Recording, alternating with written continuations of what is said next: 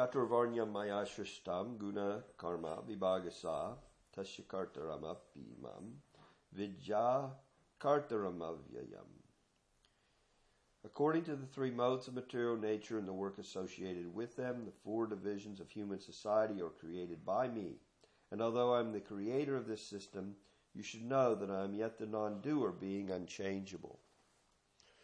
Omajana Trimanandasya Jana Jana Salakaya Chakshura Unmilitanyena Tasmai Shri Gurave Namaha. I was born in the darkness of ignorance, but my spiritual master has opened my eyes with the torchlight of knowledge. I offer my most respectful obeisances unto him. So as we were saying, it's not that the material creation is just put out there for the living entity to do as he sees fit. He can do as he sees fit, but in pretty close confines. First confinement, of course, is the material body. And our material bodies were awarded according to our actions in this field of activity.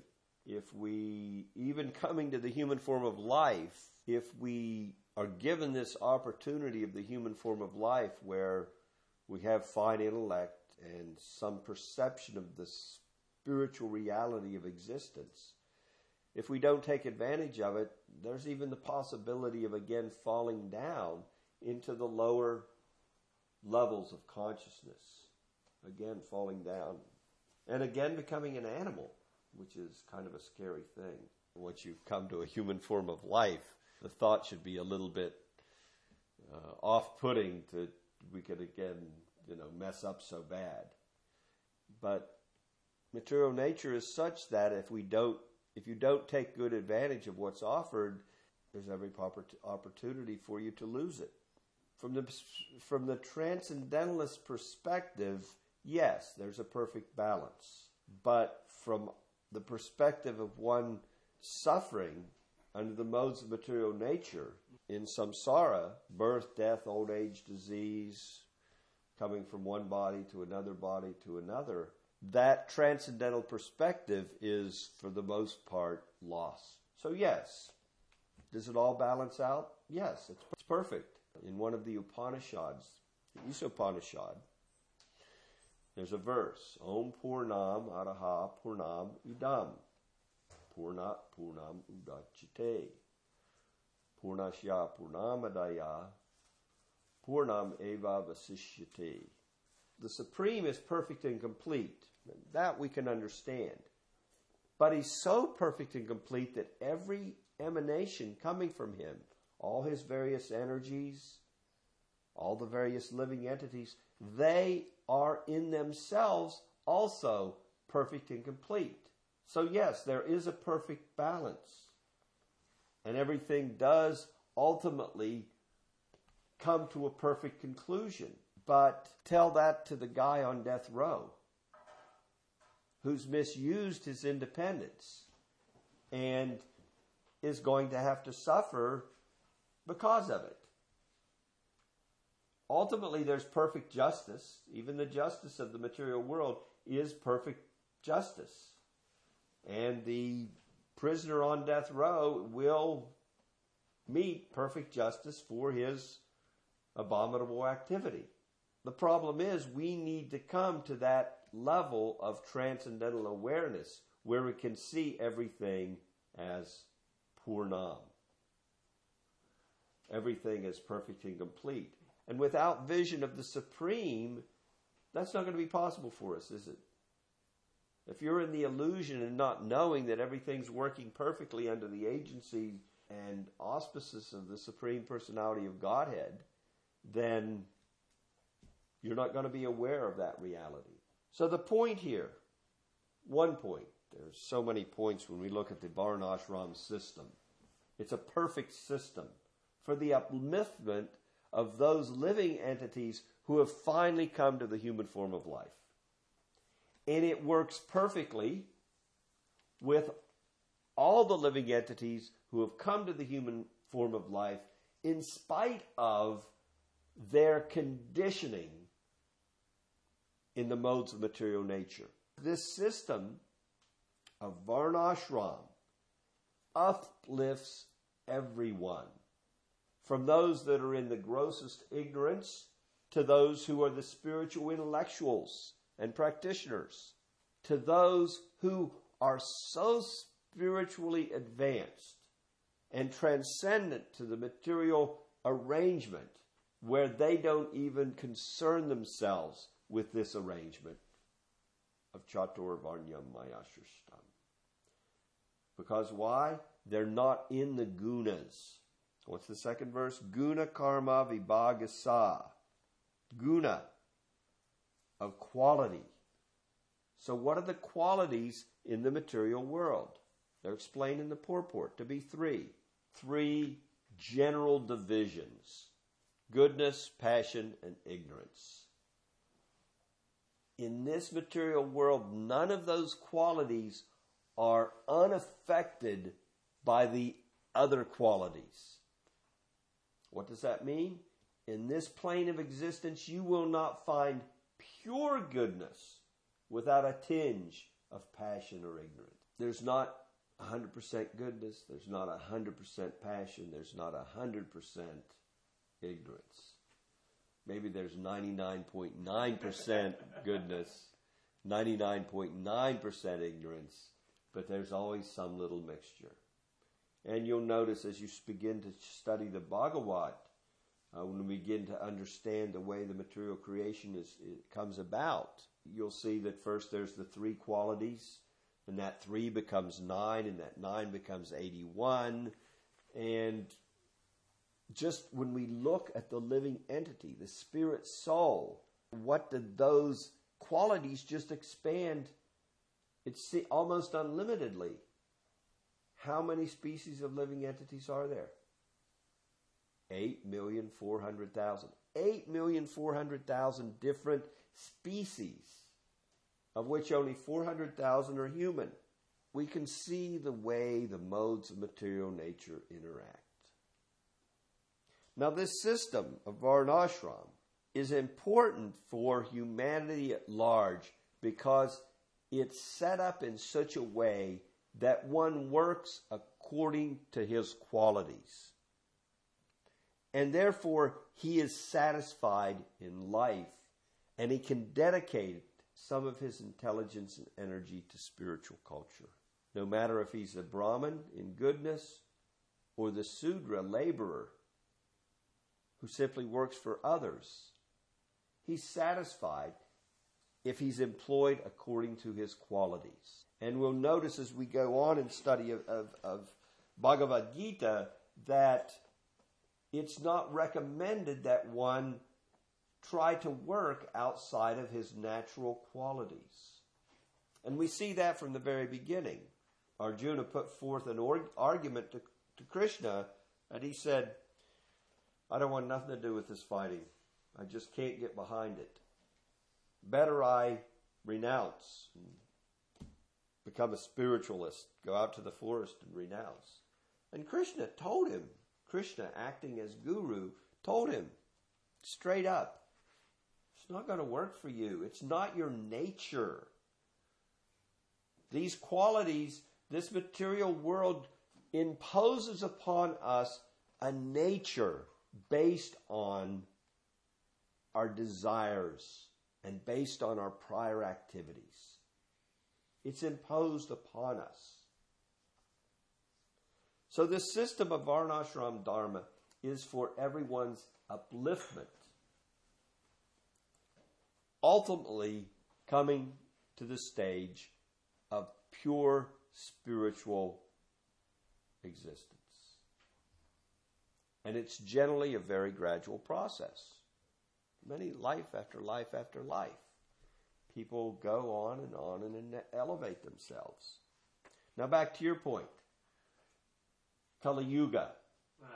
Kali Yuga has this unfortunate situation. In Kali Yuga, everybody is greatly influenced by the mode of ignorance. In Kali Yuga, Shastra says, what is the verse? Practically everyone is Sudra or lower.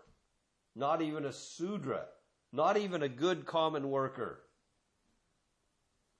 Because of that, it's called the age of quarrel and hypocrisy. It's one Sudra working for another Sudra, but the other Sudra thinks he's more qualified. It just gets into a very uncomfortable situation because of exploitation. So therefore you see governments run, what do we say? Governments gone wild. They should have a reality show on TV. You know, they could have the different, leaders of the different countries of the world competing to see which government is going the wildest. You know, who is really the worst leader? Was it? You have low-class people putting themselves. You first of all have low-class people in this country electing another low-class person to be their leader. What's the result? Well, you elected him. Now you can suffer with him. So we all thought, oh, here's our great hope. This man will put it all together. He'll end the war. He'll put the economy back on track. He's such a good speaker on the campaign trail. This man's heart is in the right place. Here it is, 4 years later. Will he be reelected? He may have sounded like his heart was in the right place. Maybe it was, but he wasn't able to administrate things, was he? He didn't accomplish what he said he would accomplish. Too bad. Boy, if he'd accomplished what he said he would accomplish, we'd all feel a lot better. This is the nature of Kali Yuga. Kalo Sudra Sambhava. All the mankind in this age is in the lowest platform. Sudras, or less than Sudras. Krishna invented at the end of the last Yuga, Dwapara Yuga. When he left, Kali began to manifest his presence. The last true ruler was Maharaj Parikshit. And Maharaj Parikshit, of course, is the grandson of Arjuna. He still had true leadership qualities. He was able to put Kali in his place, but Kali had already infiltrated in society. When you begin to study Srimad Bhagavatam, you'll find out of the exchange between Maharaj Parikshit and Kali Yuga, the personification of Kali.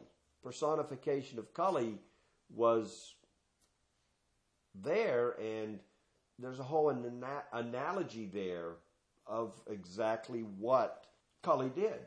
And what he did is he tried to kill a cow.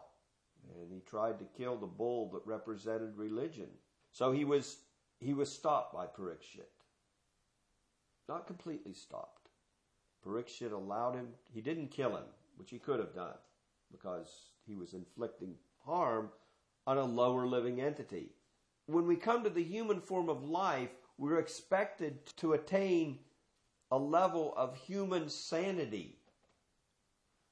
In the lower animals, we see that according to their station, jiva sajivanam. One jiva soul is the food for another jiva soul. If my dog ever catches the cat, he'll probably try to eat it. So we see in animal society, one living entity is the food for another living entity. When we come to the human form of life, we're expected to be responsible stewards of the environment. That means that we care for the lower living entities. We don't simply act like a ferocious animal and exploit them. So Kali Yuga, bad age. Bad age, bad situation. But it is possible to break out that cycle. Yes, it is. It is. In fact, it's able. If we go back to the end of this purport, some very important points are made there by Bhaktivedanta Swami. He talks of the fact that even this Varnashram system does not have to be followed by one whose only purpose becomes spiritual upliftment. In other words, if you can get out of the exploitative consciousness and fully dedicate yourself and your existence to spiritual consciousness, and again, this doesn't mean that we have to give up what we do. Arjuna was not advised to give up his duties as a Kshatriya. Instead, he was advised to fight for Krishna. We're advised to live for the Supreme, to live for God. If we can come to that level of existence, then there's no need for all these detailed regulations of Varnashram Dharma. However, and this is an important point, you will find in the activities of even devotional service, in the beginning of devotional practice, we are recommended to strictly follow spiritual regulation in our life, referred to as Vaidhi Bhakti, rules and regulations, do's and don'ts. Get up early, chant Hare Krishna every day, fixed number of rounds, restrain from sinful activities, engage in godly activities, associate with the devotees, give in charity. So many details are there. And the guru, according to the circumstances of society, he adjusts those details. At a certain stage of spiritual advancement, the regulations of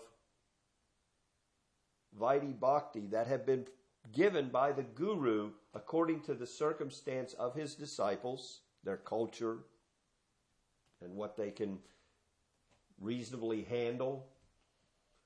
Just like Bhaktivedanta Swami came to the United States. Now, in Indian culture, when you take to spiritual life and you go to the ashram, you concentrate on your chanting a lot.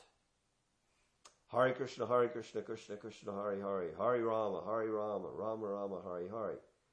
And you chant on beads. And you chant once around the beads, and that's from there over to the other side, and then you turn them around and go the other way.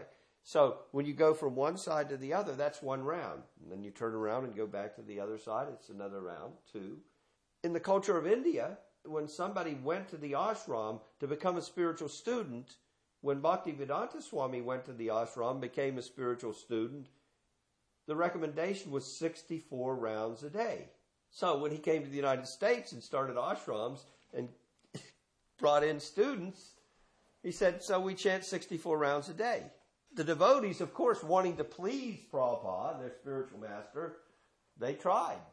Now, generally, if you chant a 10 of japa, each bead where you can hear clearly, a good chanter goes 8 to 10 rounds in an hour. So that would mean 64 rounds. Even if you're chanting good, I chant 8 rounds an hour. That's my pace. Never really changed that pace for my whole life, but that's just my pace. But let's take the high end. Those that can complete 10 rounds in an hour. That's 6.5 hours of chanting. So the devotees are there trying to chant 6.5. They're falling asleep. They can't concentrate. They're losing their attention. Okay, just chant 32 rounds. Okay. Devotees come back a few days later.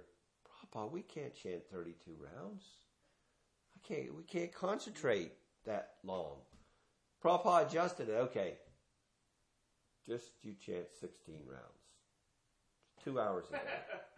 2 hours a day. That was his standard.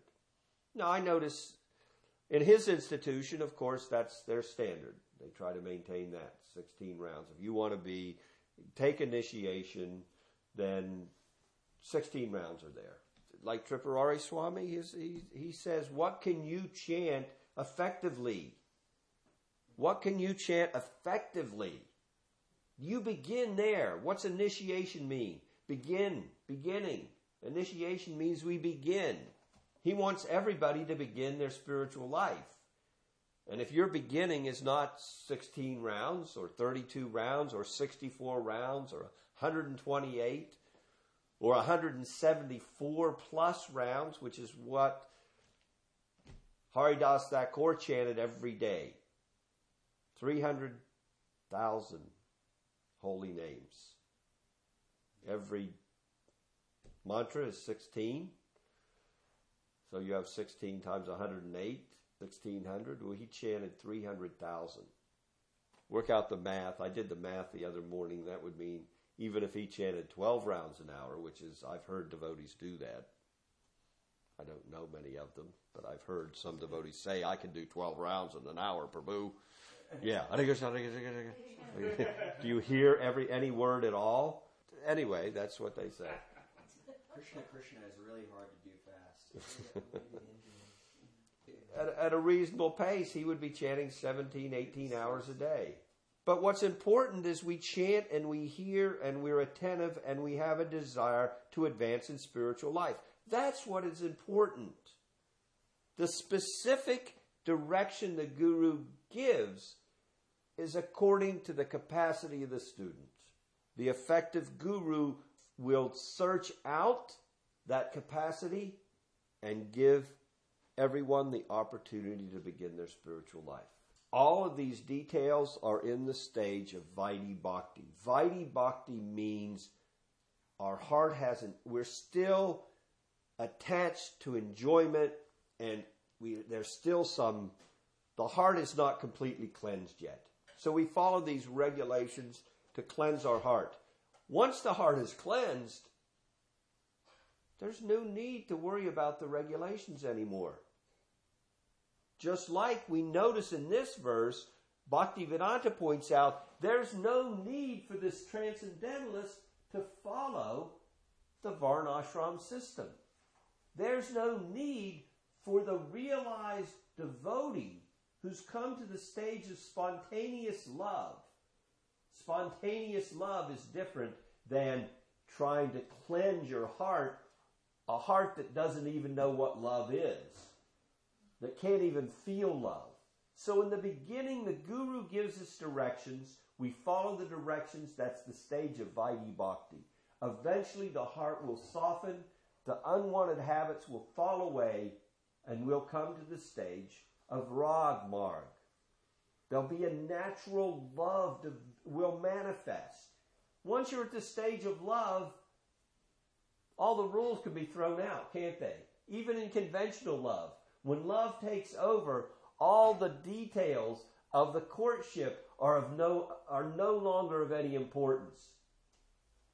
The love has taken over. You don't have to come with flowers every night and knock on her door. She wants you to come in. When someone comes to the stage of practicing spiritual life and makes that their prime objective, at that time, all the material regulations of Vedic society, Varnashram Dharma, as explained in this verse, also become irrelevant. But until you are at that stage, as long as you're still under the influence of the modes of material nature and still conducted by a desire for exploitation or renunciation, you have to follow the Varnashram Dharma system. And society has to be molded in that way so everyone makes advancement. So it gets subtler and subtler. From Varnashram Dharma, then we come to the direction of a guru where you want spiritual life, and he gives you Vaidhi Bhakti, rules and regulations, worship of the deity, so many things to keep your mind and senses engaged in the service of the Lord. Eventually the heart is purified and love takes over. And then all those regulations are no longer of any importance. But even at that stage of pure love, the Rag Marg, the path of love and devotion, Raganuga Bhakti, even at that stage, the devotee, what's he do? He practices, he still looks, and the way he conducts his life for the benefit of society, it still looks like he's practicing Vaidhi Bhakti.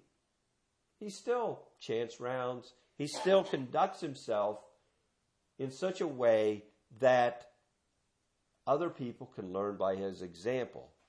The people that don't yet have the natural love that he has developed through his lifetime of practice. And similarly, the spiritualists in society, even though they have the right objective, like Arjuna, surrendering to Krishna at the end of Bhagavad Gita, he's still conducting his affairs according to Varnashram Dharma Why?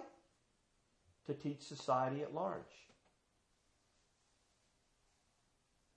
The necessity is not there. But at that stage, the compassionate heart of the devotee gives perfect example through his life. Any questions? Just thinking that if you're not doing it, you're going to lose it. Not when love takes over. In other words, when you come to the highest platform of self-realization, there's no need to practice it anymore. You've got it.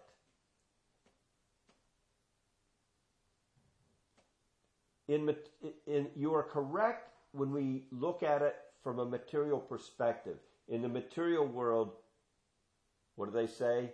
Use it or lose it. But when we come to our true spiritual perfection, that's no longer influenced by that use it or lose it influence. Well, the slipping back is there. And we find in the Bhagavat that even somebody that's come to the stage of bhava, and we can discuss the different stages of advancement, even that somebody comes to the stage of overwhelming ecstasy, he can, yes, it's a fact. If we're not careful, yes. And therefore the great acharyas, the spiritual masters, the teachers, those that have tread the path, give the warning. As long as you're within the jurisdiction of this material world, you always are very careful to follow spiritual direction. Never think that you're above. And that's why the most important thing for the aspiring spiritualist is to continually wear the verse that we chant every week around his neck. Trinadupi suniche na.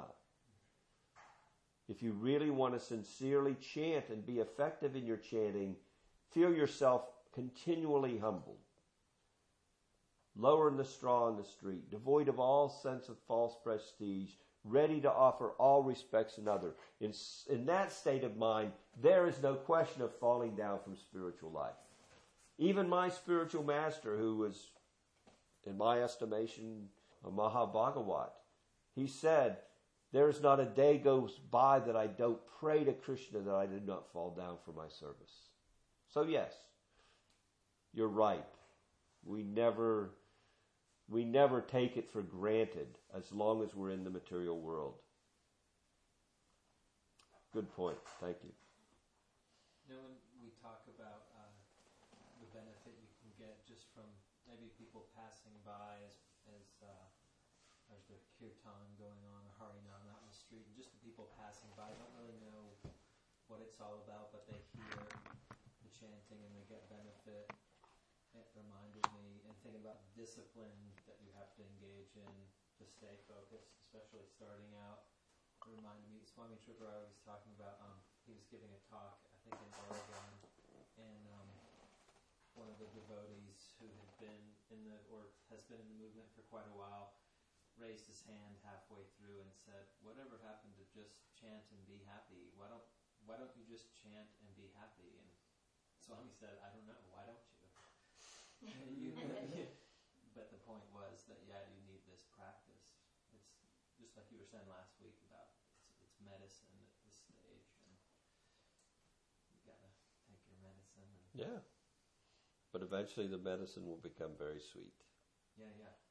And when you were talking about the stages like this, the Vaidhi Bhakti, that's those practices. This is going along with what you talked about last week, the anartana vritti, getting rid of the okay. Mm-hmm. Vaidhi Bhakti is there up to the stage. Bhava is really the stage of revelation.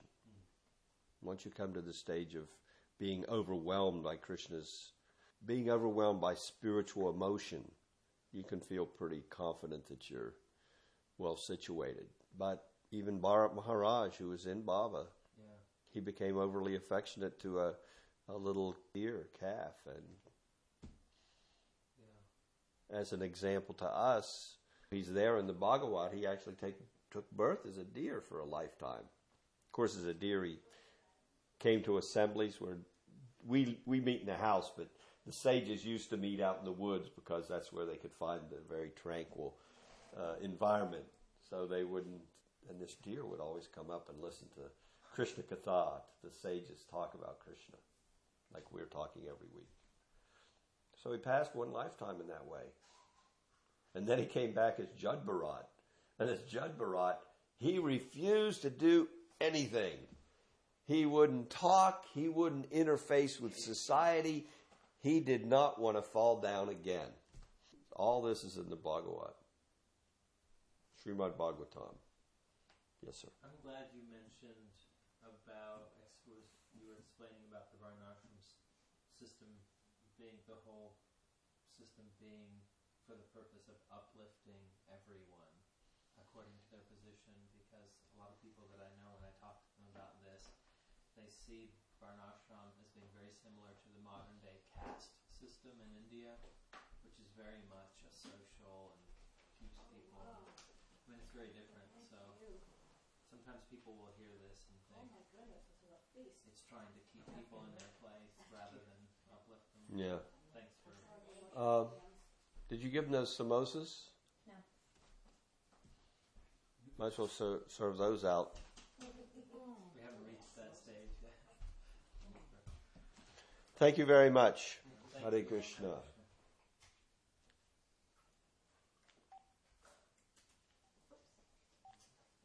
Hello? So we'll see you sometime. You ever come again here? I don't know. When's that?